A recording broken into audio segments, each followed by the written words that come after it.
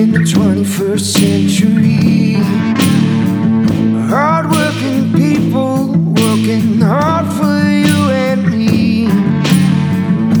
Moving higher, time and time again. Through the years you'll find us here. Moving higher. Hello and welcome to Moving Iron Podcast number 172. This week my guest is Tanner MIP, and Tanner is with the Co-Bank. He is the manager of the Knowledge Exchange over there. And this edition of the Moving Iron Podcast is brought to you by Dawson Tire and Wheel, your premier ag tire and wheel provider in North America, helping people grow. Well, Tanner, needless to say, there's a lot of stuff to talk about this week. There's all kinds of stuff going on around the world. That is an understatement, Casey. It's been a crazy week. It's been a bizarre week. Yeah, it has been that. So let's lay out here what's kind of happened. So the coronavirus has kind of hit a fever pitch across the whole world, for that matter. Almost everything in the United States has been canceled. There's nothing going on.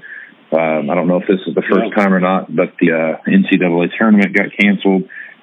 There's anything and everything sports related has been canceled. It's just, everything's been canceled. Nothing. Broadway got canceled. They just canceled everything that could be out there. And then throw that out there, and then throw on top of that the OPEC countries got together and decided they were going to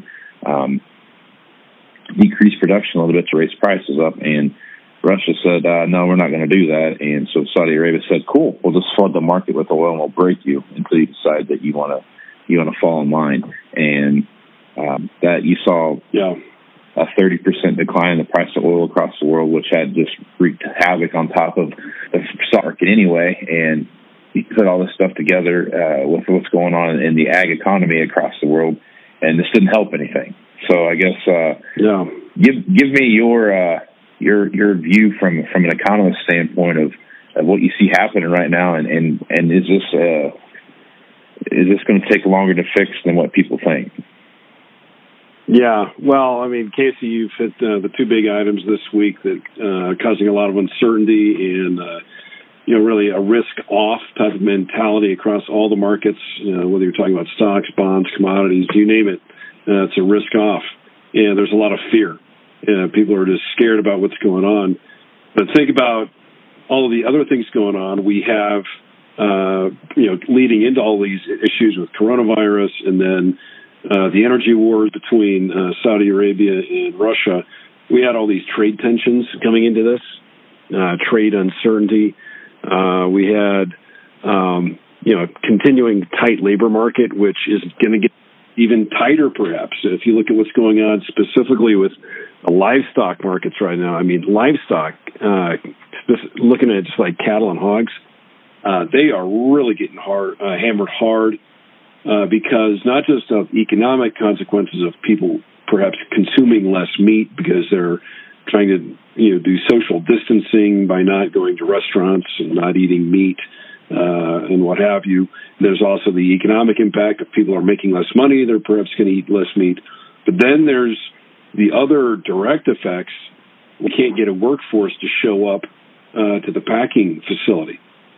What if you can't process all the cattle and hogs and chickens because your workers are all calling in sick?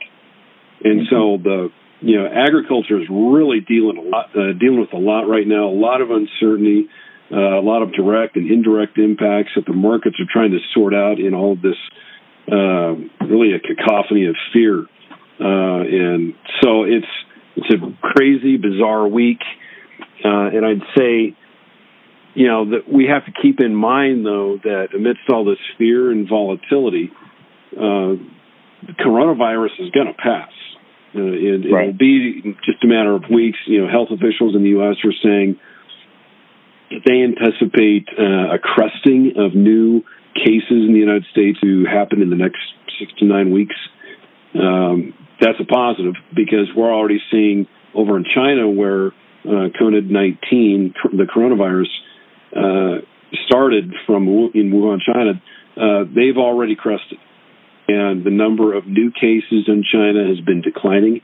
Now, the number of overall cases has been increasing, but the pace of growth of new cases is declining, and that's a positive. So it appears as though the Chinese have it under control. Now, outside of China, it's a bit of a different story. The World Health Organization here just this week, really yesterday I think it was, declared it officially a pandemic, which means it's a global crisis. And how do you get ahead of that? How do you stop it? Well, you've got so many different countries with varying levels of degrees, their ability to respond to it or to get ahead of it. And so once it's now an epidemic, it just raises the uncertainty even more. You mentioned all these conferences getting canceled. I've got 2 or 3 conferences that I was going to go to here in the next few weeks that have been canceled. And these are important conferences for agriculture, where we get together and network with our peers and talk about what's going on in the industry and the markets. And so that's another unintended or another outlying effect that in the agricultural industry is that we have less knowledge perhaps of what's going on out there because we're not sharing the knowledge as much with all these canceled conferences. Now, people are going to work around these issues one way or another. There's a lot of people that are staying home to work, and we're just not going to be working closely together. But as time goes on, after this thing is all over with, I'm sure people are going to look back at this and say, "What the heck was this?"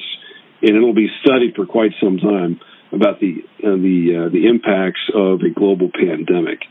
But on Russia and Saudi Arabia, in the midst of all this pandemic uncertainty, now you have Saudi Arabia and Russia picking a fight, and Saudi Arabia trying to punish the Russians for not playing ball and wanting to reduce production.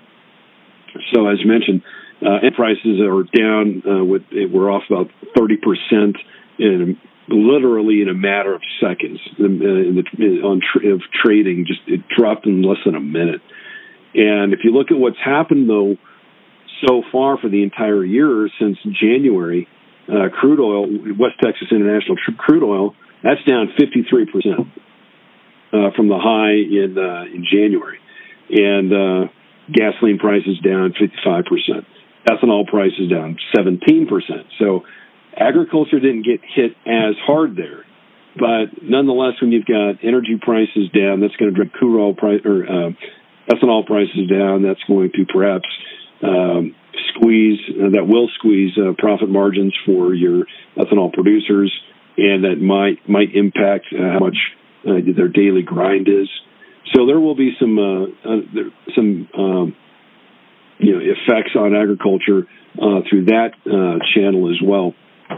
Outside of just the sheer force of crude oil dragging down commodity markets, because in the commodity indexes, energy has a very large impact. So when energy drops as fast as it does, it kind of causes a cascade effect of selling, because if, let's say, a hedge fund or some other managed money institution is selling off crude oil, they're going to be selling off other commodities as well. So there's that cascading effect of crude oil pulling down other commodity markets like grain and livestock. So really the total damage here from everything that's going on is really kind of hard to quantify. Is it direct? Is it indirect? Is it financial volatility? What is going on? Well, it's all of these things happening all at once, causing this cratering effect across the markets. And, we're not going to get any certainty here, and that's what markets desire. The enemy of markets is uncertainty. And, man, we have a lot of that going on right now. And we're not going to get any firmer footing, really, until we understand that the COVID-19 is under control, or that it has crested in the United States and it has crested globally. At that point, then we can have some certainty, and we'll probably have a return to normalcy. But until then, we're probably going to be in the state of extreme volatility for at least the next few weeks. Yeah. Okay, so now that brings me up to this next point. So there's been, from just an economy standpoint, from just the straight up the overall economy. When you're looking at the Federal Reserve and other central banks, the U.S. Federal Reserve yesterday or the day before issued $500 million in available loans to stimulate the marketplace. They did the same thing today. Again, banks have not taken advantage of that money. I think when I was listening to Bloomberg on the way in, they basically taken advantage of about $100 million of that $1 trillion that's out there for availability. Other central banks around the world have done similar things with about the same level of participation. We have all this money getting pumped into the marketplace, but no one's really doing anything. Is that, I guess, what's your translation of all that when you hear that those kind of numbers getting thrown around and no one's really participating even in that level? Yeah. I'd say it goes back to a lot of fear. From what I understand, what's going on when the Fed decided to inject all this liquidity into the marketplace, a fancy word of saying dumping cash into the market. So to incentivize transactions and business, ease of doing business, and people aren't picking it up. I think that's really showing a sign of fear, because from what I understand, what's happening is that people trying to sell bonds were not finding buyers, and we're talking about the most liquid markets in the world, and you can't find buyers. Right. That's pretty odd. That is not common. And I think it's endemic of the extreme level of cautiousness and fear that's in the marketplace right now. And perhaps the Fed just does not have the tools, really, to combat that. It's just it goes back to the market needing confidence that the pandemic has crested. And does the Fed have a lever on that? Maybe, maybe not. They can offer these loans. Perhaps the government can offer a trust fund or something like that to help support some of these businesses that are going to be hit really, really hard. Some of these other businesses, especially like airlines and cruise ships, because they've got all these assets and nobody wants to travel. So that might be one way to just support these businesses in the midst of all this lack of liquidity, and just kind of hunker down and wait till the hailstorm passes, and then we just kind of go back to business as normal. So the fear thing, I don't know if liquidity is going to resolve that. The only way to resolve that really is for the pandemic to crest. So, when you see what's happening with consumers hoarding toilet paper. It's ridiculous. I mean, people are resorting to really bizarre behavior. I mean, I get it. You got to have toilet paper, but I hear these anecdotal stories of people coming home from Costco with an entire pallet of toilet paper. I mean, it's just senseless, and you're not going to get that normal, logical consumer behavior back until we're through this thing. And so I think that's two indications there that what you're seeing in the bond market, and the liquidity has not had the desired effect that it thought it would. And you get consumers doing panic buying of certain consumer products. It's just senseless kind of activity, but that's what you have when you're in an extreme state of fear. Yeah. Okay, so here we are. They've started planting in southern Texas, and they're kind of working their way north up where I'm at here. We're probably 25 days, 15 to 30 days, somewhere in that range, away from really being ready to start planting corn. You take a look at the marketplace right now. If we're 6 to 9 weeks away from really knowing what we've got on our hands and what we don't have on our hands, these markets are going to continue to puke every day. It seems like there's a rapid sell-off and a rapid buy. Like today, for example, it started up 1,000 points, and I don't know where it's finished at, but it was. But even when last time I heard at about noon or so East Coast time, so you're kind of seeing these wild swings in the market. There's some talk about that Trump's going to declare a state of emergency or something like that. I've heard that on 2 or 3 different news outlets today.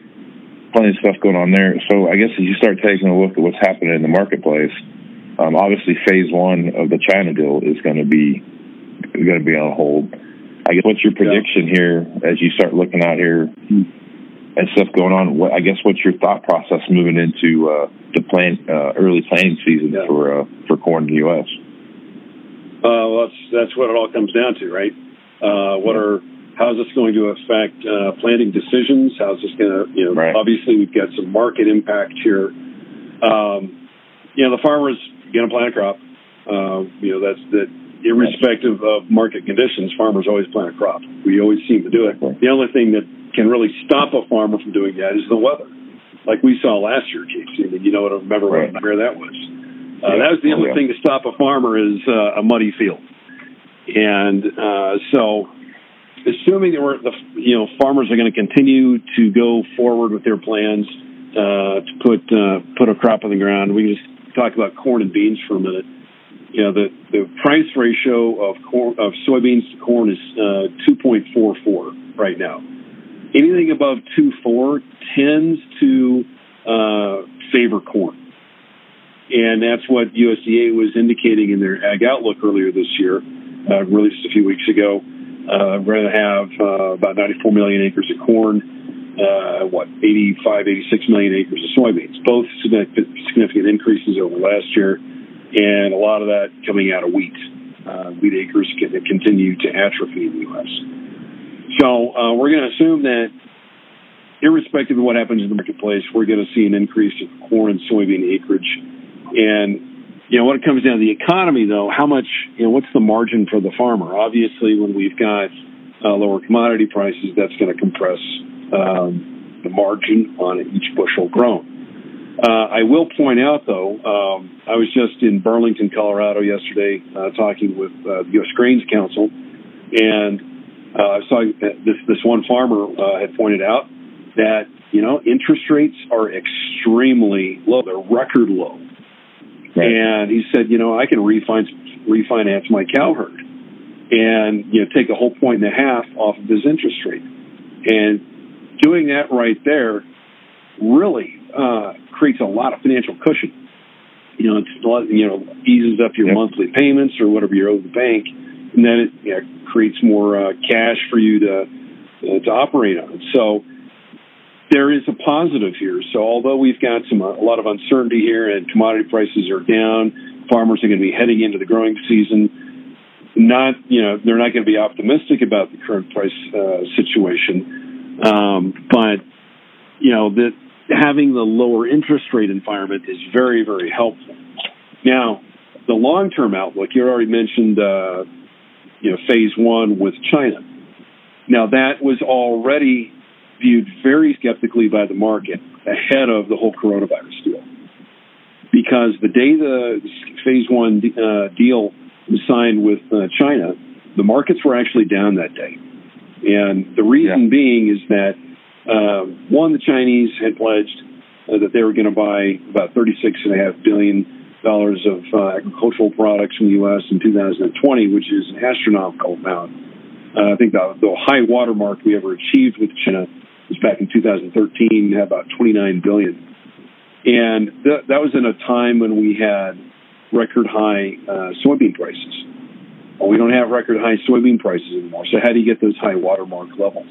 How can you get such high numbers on import totals on a dollar figure when commodity prices are low? So the market was already very skeptical of that. And not to mention, in that agreement, the Chinese had stated that the U.S. has to be price competitive in order for them to buy. In order for them to meet their obligations, the U.S. has got to be competitive. Well, right there, it basically says the Chinese will buy from us when they feel like it. Right. They're not going to buy at non-competitive rates. So we already had that baked into the marketplace. And I think what the positive there, and I don't want to get too negative here, Casey, but let's celebrate a positive here. The signing of the phase one agreement ended the trade war, basically. It stopped the escalation of tariffs, and it reduced tariffs. And it opened market access for U.S. poultry, U.S. beef. So, I don't want to be too negative on it. There's definitely some positives with the Phase 1 agreement. But going forward in 2020, there's a lot of doubt that the Chinese are going to be able to hit these really high totals of purchases. And USDA even said at the Ag Outlook conference that total U.S. ag exports for 2020 are going to be about $14 billion. That's not very much. That would be an increase over last year, but it's not near the amounts that would be pledged by China. So I would say now that you have even more uncertainty because of the coronavirus and China's inability, or China's struggling with, economically because of this disease rampant across the country, that brings their ability to meet those obligations even further into question, no doubt. And so, what does the Phase 1 agreement mean for 2020? I don't think the marketplace really believes much of anything at this point. Because of what was stated in the agreement, that the U.S. has to be price competitive, and now that the Chinese are struggling with coronavirus, there's a lot of doubts that could actually be fulfilled. Right. Okay, so that kind of leads into my next question here. When you're looking at, so China's starting to turn the corner a little bit. They are already tapping into all kinds of strategic reserves anyway. Before the coronavirus thing took place, when it comes to pork and other stuff that's out there, do you think they could come to the table here in the next 6 weeks or so and say, hey, we're going to take a big list of whatever you got because we need to replenish some stuff because we really haven't had anything coming in and out of our country to really, one, to kind of resupply what they have taken out of strategic reserves anyway, and also kind of flood the market a little bit with some different products? Yeah, that's the hope.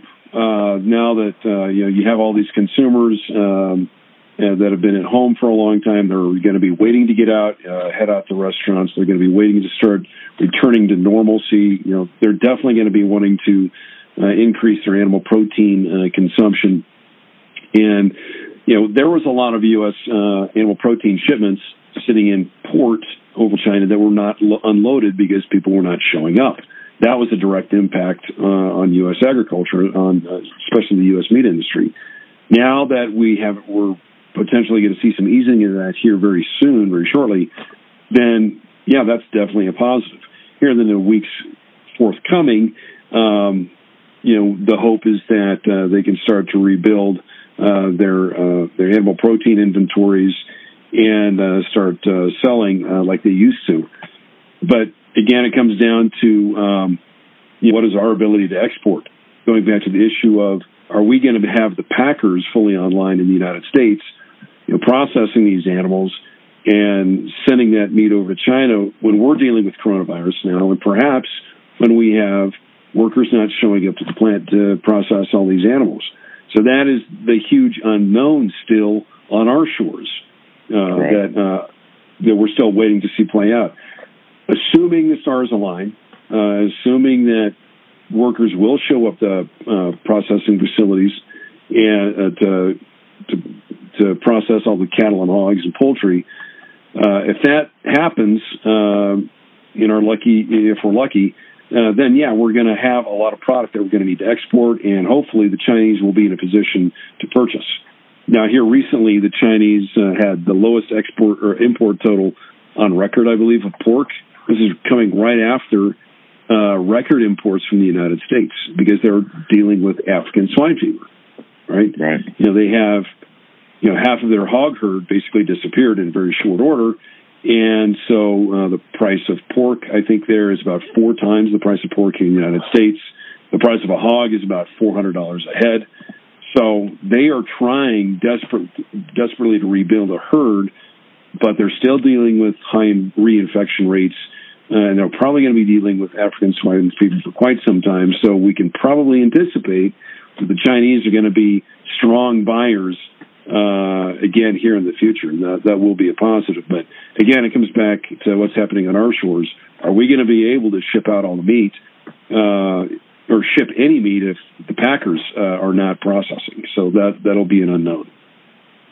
Yeah, that's my next kind of talking about long-term effects here. So as China obviously is where it started. So if there's going to be anywhere that's going to show recovery quicker, just as far as less people getting sick and those kind of things happening, it's obviously going to be China and that area of Asia that they've been infected first. What are some of the long-term effects that you could see from something like this happening? Yeah, longer term, well, there's going to be a hangover effect for sure. Consumer habits are going to change, perhaps. I mean, people adopt new habits. They may decide to not go out less. They may find out that they don't need to go to restaurants as much as they used to. That the consumer behavior could be altered, but and that would have a direct impact on animal protein sales. But I think longer term here, just looking at the economy in general, you've got a lot of expectations for the world economy to head into recession. Expectations now that the U.S. economy will head into recession, and that'll last for a couple of quarters. And, that will impact consumers. Now, what's the impact going to be, let's say, for instance, on grain production? That's not going to be a direct impact. It would be more the impact of once the uncertainty lifts, then we can probably see an improvement in grain prices, hopefully, just because we'll see a spillover effect perhaps from investors pushing money back into the marketplace. That might be an opportunity for farmers and ranchers to capitalize on that. But really, the long-term impacts here are hard to get your hands around because there's still so many unknowns. We don't know how bad the coronavirus is going to be. Now, we can anticipate that Saudi Arabia and Russia are going to be duking it out for a little while. And on the side, the United States is going to be impacted by this as well. Crude oil prices here in the United States are going to be suffering. So, and that is going to be dragging down, as I mentioned earlier, that's going to drag down commodity prices in the United States. So as long as Saudi Arabia and Russia continue battling it out on energy production, that's going to have an impact, but how long are they going to be able to do that? They have a pain threshold, too. And one day that's going to have to end. And one day the coronavirus is going to peak. But really here, Casey, there's so many unknowns. What are the timelines on that? Nobody really knows.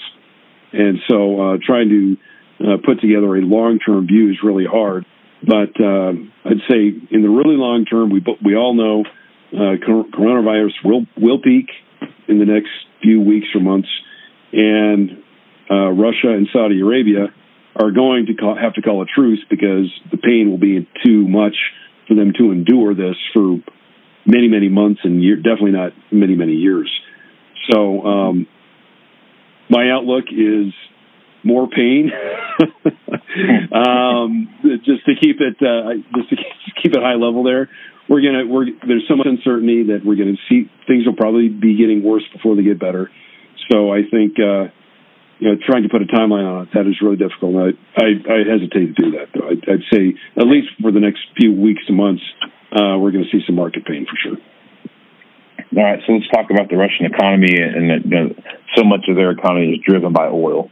If they slip into a recession or a depression because of this, and there becomes some major issues, the dominance that Black Sea region has been here as far as wheat production goes, and how the Russian economy will play into those areas of Ukraine and Kazakhstan and all the areas there where there's a lot of wheat production. Even into Western Europe, we start looking what's happened with France and their wheat production. Do you foresee some kind of assuming that something happens with Russia, right? Economically, they slip into like I said, a recession or a depression of some sort. How do you see that affecting the wheat production in that area?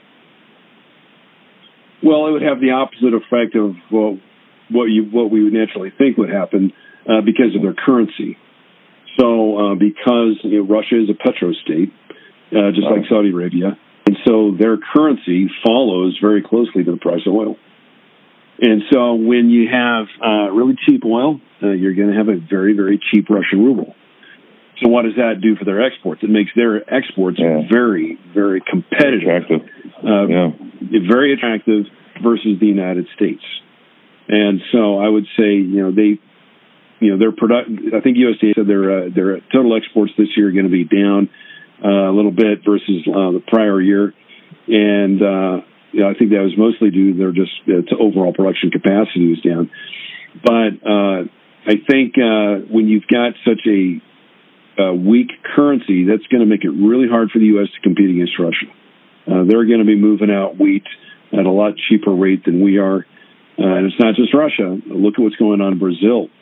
The Brazilian economy is also in a concerning state. I think if you look at the Brazilian real, it has really gone haywire because it was rumored that their president had COVID-19. And so the markets responded. But without that, the Brazilian real is also record cheap versus the dollar. And that's very friendly for Brazilian exports. It's a headwind for the United States. So on both of those export hubs in Brazil and Russia, they're dealing with very, very weak currencies because of both of these black swan events, COVID-19 and the energy war. And so they're just affecting both countries differently, but the consequences are the same. Their currencies get really, really cheap, and therefore their exports get really, really competitive versus the United States. So that is going to be a headwind to the U.S. for sure. I would point out though, the exports for the United States have been positive, especially on wheat, up 10% compared to last year. So again, let's try to find a positive story here. Our exports have improved because they're historic. I think the Russians had some headwinds on their exports because of production problems, but also over in Australia and some of the problems you mentioned over in France. So we've picked up some business, but now this week, the last few weeks, kind of changed things a little bit because of the currency issue. We're going to be having a harder time competing on the export front. Well, plenty of good stuff going on here, Tanner. All kinds of stuff to keep your eye on. I tell you what, this week I was like, well hopefully this has been somewhat helpful. Oh, it's been great. Yeah, I spent all week trying to figure out which one of these things I wanted to kind of hit on when I knew had you coming on, and I was like, I don't know. You can talk about one and not talk about the other. You know what I mean? So it's crazy. Definitely a crazy time. Definitely a crazy time. Yeah, that's something that farmers talk about in coffee shops for the next few decades. I think it'll be good conversation, at least something to talk about. No doubt about it. No doubt about it. All right, Tanner. Well, I guess if folks want to reach out to you and kind of get some more information from you, or just follow along with what you're putting out, what's the best way for them to follow you or see what you some of the white papers and stuff you guys put out? Well, they can go to our website at cobank.com, and that's where we post our research. And the Knowledge Exchange research is right there on the website, very easily accessible. You can also follow any of the CoBank economists, and myself included, on LinkedIn and Twitter. We have regularly posting on those platforms. And then you can also contact us through any of those means through the websites, through our website, or through social media. Right on. Well, that's I love reading your stuff. I love watching your tweets and stuff like that, because there's so much good information there that helps kind of direct what things are happening and how things are going, and really dissect what's happening out there. So, Tanner, I really appreciate you being on the podcast.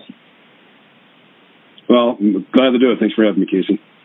I'm Casey Seymour with Moving Iron Podcast. Make sure to check me out on all my social media at Moving Iron LLC, Facebook, Twitter, and Instagram. Also, check out Global Ag Network and the great podcasters on there as well. So until next time, I'm Casey Seymour with Tanner MP of CoBank. Let's go move some iron, folks. Out. Moving iron in the 21st century. Hard-working people working hard for you and me.